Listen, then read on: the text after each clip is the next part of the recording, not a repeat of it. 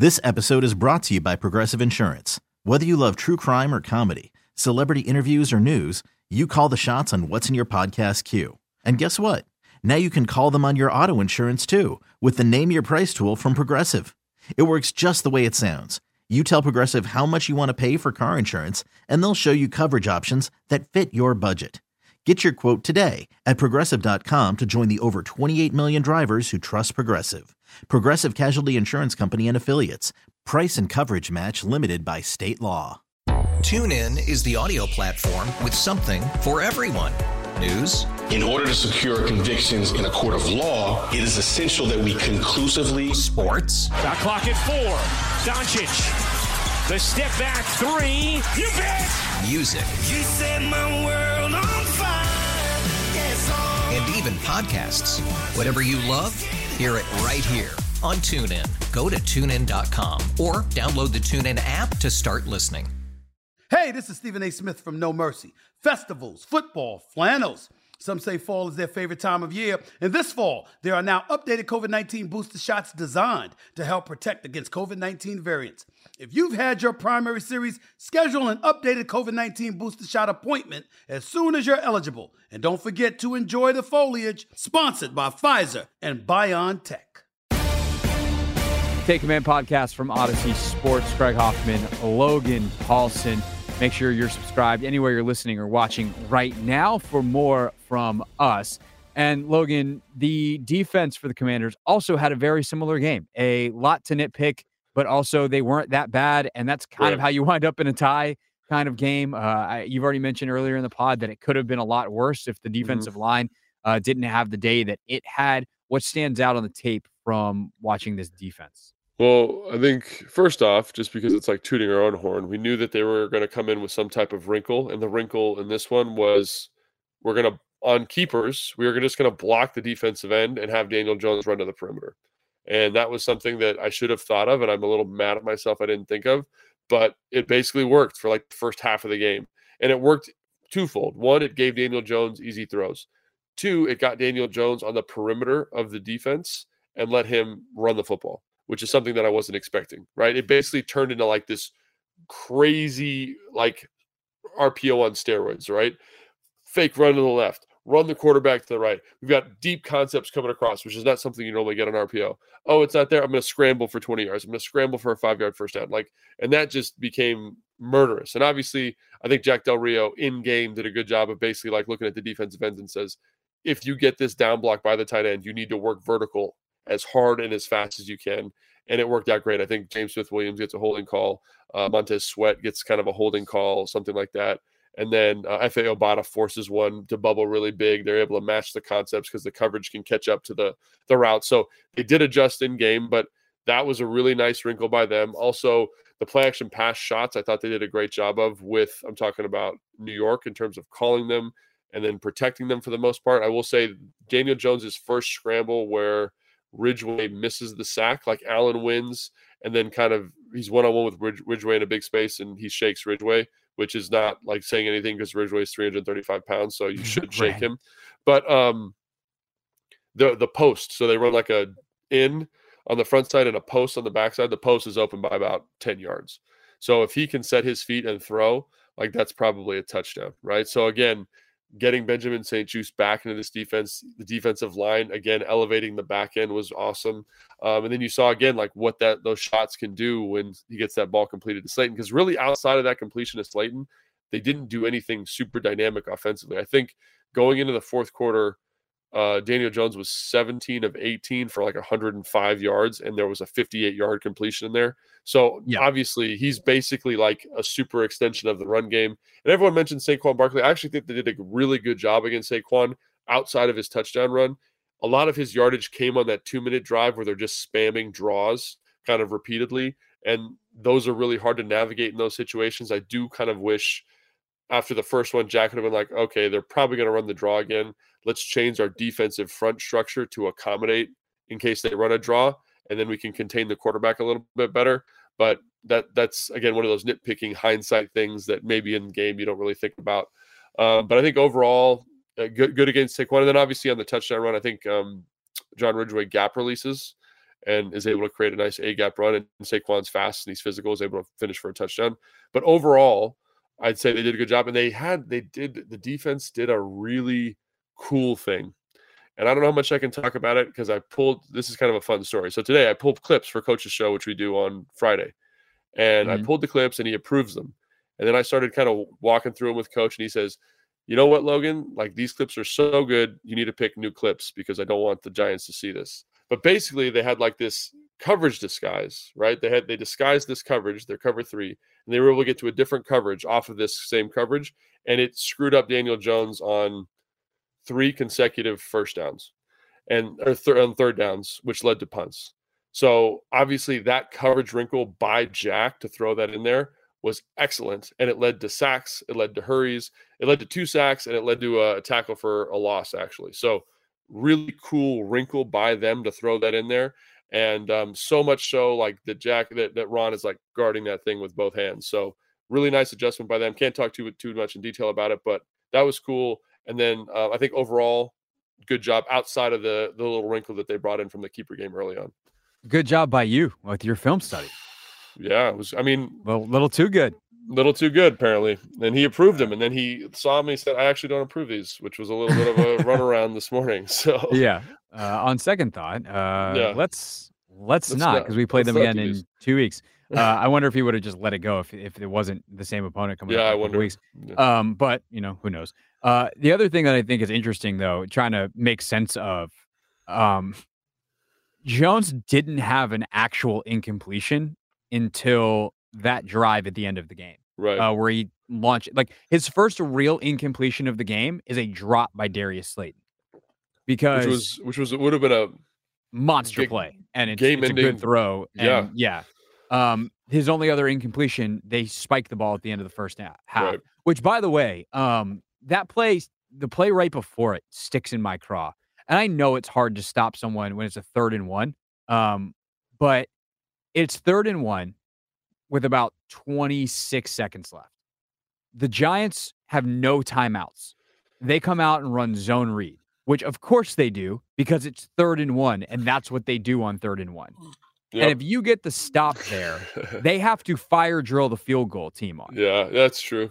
And instead, you give up 2 yards, which is hard to get too mad about giving up 2 yards, but they give up the 2 yards, they spike it. It's Jones's only incompletion of the game until that final drive, and then they're able to waltz the field goal team on and kick. It's just kind of a bummer, I think, more than anything else, where it's like, make it hard on them. Make it hard on them situationally. And, maybe you sell out a little bit. You have your zone read, stop, run blitz or whatever it is, call on there. It just sucks in that situation. But I think ultimately the other thing that I'm trying to make sense of is the fact that he didn't have an incompletion. It's like, did you actually do a good job and you just forced him to throw the ball nowhere and it was complete, and that's good? Or is it bad that you literally did not cause an incompletion for nearly 4 quarters of football? I mean, I think when you look at what they were doing from like a pass game standpoint, and I should have charted this, so I'm sorry for not being prepped for this, but I think of those 17, I think probably 10 of them were off of like keepers, like little flat routes, right? Yeah. Like just little dink and dunks, just an extension of the run game, really. Like, so in my mind, those should go in running statistics with his scrambles, right? Like that's essentially what they were doing there, right? And then obviously he did some stuff. He had like a spot over the ball, which went for a first down. The touchdown, obviously, drop back. The shot play was a drop or a play action pass. But that to me is that was their wrinkle. They knew. They're not dumb, man. They know the strength of this team is defensive line. So what are ways you mitigate their effectiveness is stay out of drop back passing situations as much as you possibly can. And so that's what they did. And so one of the things you get out of that is you get easy throws, right? He's rolling out, easy throw, dink it down, call it, right? So I think that's they can't do it 2 weeks in a row because I think Jack will have a plan for it next time they do it. The defensive ends will be ready for it. But next time they play, what's the plan? And can they make Daniel Jones less efficient with their new plan defensively? Yeah. It's so weird because, you say, they did a good job on Barkley. They very limited the passing game, and yet they still somehow gave up 20 points. And wound up in a tie. It's off of a short field, right? Which has been murder for them this year. Not that it's easy for anyone, Right. But it feels like when they turn the ball over in their own end, it is a touchdown. They have not been able to hold teams to field goals with any kind of regularity, which that's why those are so bad. What was the yard line? Like, where did the turnover happen? Do you remember? I do not remember, but I do have access to the internet. So I will look that up real quick. That was the fumble at the end of the half. It was their own 20-yard line. So, that's a tough deal. That's a tough deal. That's a tough deal. And they, the other one they had against Philly earlier in the year was in a very similar spot on the field. So I believe they had one against Tennessee as well. Yeah, like those are tough situations to put your defense in. It's just tough deal. It's a tough deal when that happens. And that's the only way you can cut it. You'd like him to make a play, but like my expectation as if I was the head coach, I'd be like, I want the defense to make a play. I want them to hold to a field goal, but I also am going to be real. I would like Taylor Heineke not to fumble. Although that wasn't really on him. He gets pressure. Gets pressure again. And we could talk about that too. Like how, there was this offensive strategy of like kind of getting into empty, and then they were in heavy or max protecting in certain situations. And one of the things, again, I think we talked about this a little bit on the post game pod. This is going back to offense. Sorry, I should have brought this up before. If you're listening to the shortened versions of the podcast, this is the kind of stuff you could get if you listen to the full thing. Boom. is that they went max protection, so they left tight end and a back end. And Wink Martindale did a great job of saying, like, okay, yeah, stay in max protection. I'm going to show that you have to call your slide to the left away from the tight end. And then you end up, everyone goes to the left. He dropped everybody out. He did this twice. And then the tight end is one-on-one with the best pass rusher on the field in Azeez Ojulari. And I think tight ends are great. I'm a tight end myself. I will tell you this, that is a mismatch in favor of the New York Giants. And they were able to capitalize on that multiple times. And that's the problem with going max protection is you expose pass protectors who are that's not their full-time gig to really good pass rushers. And that's kind of the dice you roll in those situations. Yeah. Anything else from the game that we wanted to hit? Obviously, we'll get into some more of this Friday as we get into the self-scout, if you will, our self-scout through 14 weeks. And a lot of this most recent game will be relevant. But anything else that from watching the tape you wanted to point out real quick? I think those are all kind of the major things. I'm trying to think if there's anything that pops out. Wes Schweitzer looked good coming back, after not playing for a while, which is nice, especially with Cosme, who looked solid early on, getting hurt. Larson being out is a big deal. I think he's going to miss the rest of the year from what I understand. So not ideal. Again, kind of that musical chairs on the offensive line is something that's always tough to negotiate. Yeah, I think that's probably it. What did you think of the overtime? I wanted to ask you about that. Overtime, clock management, anything that stood out to you there? They got killed by some penalties at some really bad spots. And one of them, I believe, if I'm remembering correctly, was on the punt. Actually, no, it wasn't overtime. That was end of regulation. Yeah. They should have had the ball somewhere up near. There's a penalty on Percy Butler for the block out of bounds. That's personal it should foul. have been, and it's a 12-yard return by Erickson to the 36. If you're on the 36 with 1:28 to go and all three timeouts, that I would say your chances of winning are pretty good to get into field goal range, especially with the kind of leg that Sly has. Instead, they have a 15-yard penalty, and they get knocked back all the way to the 24-yard. Or sorry, it's half the distance from the Washington 24. So they start at their own 12. Yeah. At that point, you're not in good shape, and obviously, you get not very far with that. Ultimately, a couple of incompletions leads to you punting the ball back with the Giants. That was the sack, right? They took a sack there. That was the sack by Thibodeau, right? No, that was in overtime. These drives started to melt together in my brain too, which is why I actually thought that was the same drive. But no, that was their first drive in overtime, their last drive in overtime. They get the ball back at their own 10 after a fair catch by Erickson, which is the right call. Yeah. I'd say there's like two things at the end of overtime too that drove me nuts. One, they don't have a kick returner back. Like, fine, whatever, but like if you got a 1% chance to win and there's no harm in doing it, why not increase your chances of winning by 1%? The other one that actually is a bigger deal, the situational awareness to not to give up like the 5, 6, 7 yard, whatever it was, quick out on 2 snaps before the field goal. Jones has to throw it out of bounds on the snap right before, but they give up like an extra 7 yards. Yeah. And considering the field goal missed by inches, a foot, a yard, like, why are you giving? They need a 7-yard out. They don't have time to throw good deeper down the field. Like, you need to be playing like literally the shell on the outside. Why? And by the way, I also don't get why teams don't press man in that situation or like press coverage in that situation. You are fighting the clock. Make them eat as much clock as possible. Make it so that they have to throw the ball out of bounds multiple times. Do not let them into field goal range. Keep them at the 64-yarder or whatever it was at for Gano. It works out because he misses from 57, but like he would have been way short at 63. So, I mean, I can look up and see how much yardage they gain, but it's like those little details at the end of games matter a lot. And they're able to get, I mean, it was only 3 yards even for Bellinger. That's it was less than deal, I thought. though. But like when you're at the 43-yard line, that's the difference between 60 and 57. Yeah. And I would much rather see that field goal taken from 60 than 57. I agree. I think I don't think you press man there because you're worried about a penalty. You're worried about like a holding call, which would give them 5, and then if it's an offensive PI, Sure. it's 15. All right, fine. Press bail. Like have someone in their face of the line of scrimmage.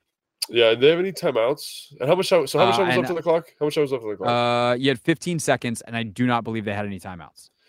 So I bet you there's a little bit of concern about Jones scrambling in that situation. I know 15 seconds doesn't seem like enough time to scramble, but if I remember correctly, the formula is if the quarterback can run with more than 14 seconds on the clock, because you can get reset and spike in under 14 seconds. So again, like you have to kind of play a normal defensive structure as opposed to the fence, because you need somebody in the middle of the field to kind of say, hey, Daniel Jones, like stay where you are. It would be my only thought. And again, like I do agree that that's not ideal. You don't want to give up yards in that situation. You don't want to make that any easier than it needs to be. But I'm just trying to play devil's advocate a little bit and think about why you would do that. And that would be my conclusion, is that you're worried about him running around a little bit. I have a new fence design. They should play someone like basically like if you want to throw the 3 yard, you're going to throw it right to my guy. And also my guy is now in position for you to prevent scrambles. Yeah. I just invented a new end of game defense. You did it. This is why you stay for the end of the pod. All right. Subscribe wherever you're listening or watching right now. We appreciate you doing so. We'll be back Friday with a big self-scout edition, and then we might just open up the Zoom, if you will. This is not actually on Zoom. Open up the StreamYard. We'll give them a shout out. We'll open up the StreamYard perhaps next week and let some folks ask questions, quote unquote, in person. So stay tuned for details on that if we do indeed go that route. If not, we'll just do a traditional mailbag to get going next week. Until then, we'll see you Friday. Thanks for listening or watching. Take a minute. Make sure you're subscribed wherever you're listening right now, because obviously if you're listening there, our podcast is available, and then you can subscribe there, and then you can have it anytime we put out a new episode. Anytime you want it. And it helps us out, guys. Help us out. Help you. If you don't want to do it for your own listening good, do it for us. Be altruistic, or whatever that version is. I like that. Yeah, that's a good word. I don't know if I use it properly, but we're just gonna go with it. What do you say? UCLA education? I think that's right. Be altruistic. I think it was too. Yeah. This episode is brought to you by Progressive Insurance. Whether you love true crime or comedy, celebrity interviews or news, you call the shots on what's in your podcast queue. And guess what? Now you can call them on your auto insurance too, with the Name Your Price tool from Progressive. It works just the way it sounds. You tell Progressive how much you want to pay for car insurance, and they'll show you coverage options that fit your budget. Get your quote today at Progressive.com to join the over 28 million drivers who trust Progressive. Progressive Casualty Insurance Company and Affiliates. Price and coverage match limited by state law. TuneIn is the audio platform with something for everyone. News. In order to secure convictions in a court of law, it is essential that we conclusively. Sports. Got clock at 4. Doncic. The step back 3. You bet. Music. You set my world on fire. Yes, and even podcasts. Whatever you love, hear it right here on TuneIn. Go to TuneIn.com or download the TuneIn app to start listening. Nerds. Today's episode is sponsored by NerdWallet's Smart Money Podcast. Ready to expand your financial game? NerdWallet can coach you on smart strategies like choosing investments, finding your next credit card, and setting a budget that works for you. Score major points towards your summer vacation by learning expert tips for choosing a high-yield savings account and how to build wealth by investing in index funds. Slide into summer with smarter decisions in 2024. Follow NerdWallet's Smart Money Podcast on your favorite podcast app. Future you will thank you.